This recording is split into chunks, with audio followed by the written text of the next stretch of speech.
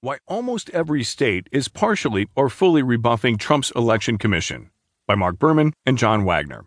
In the Washington Post National section, I'm Sam Scholl.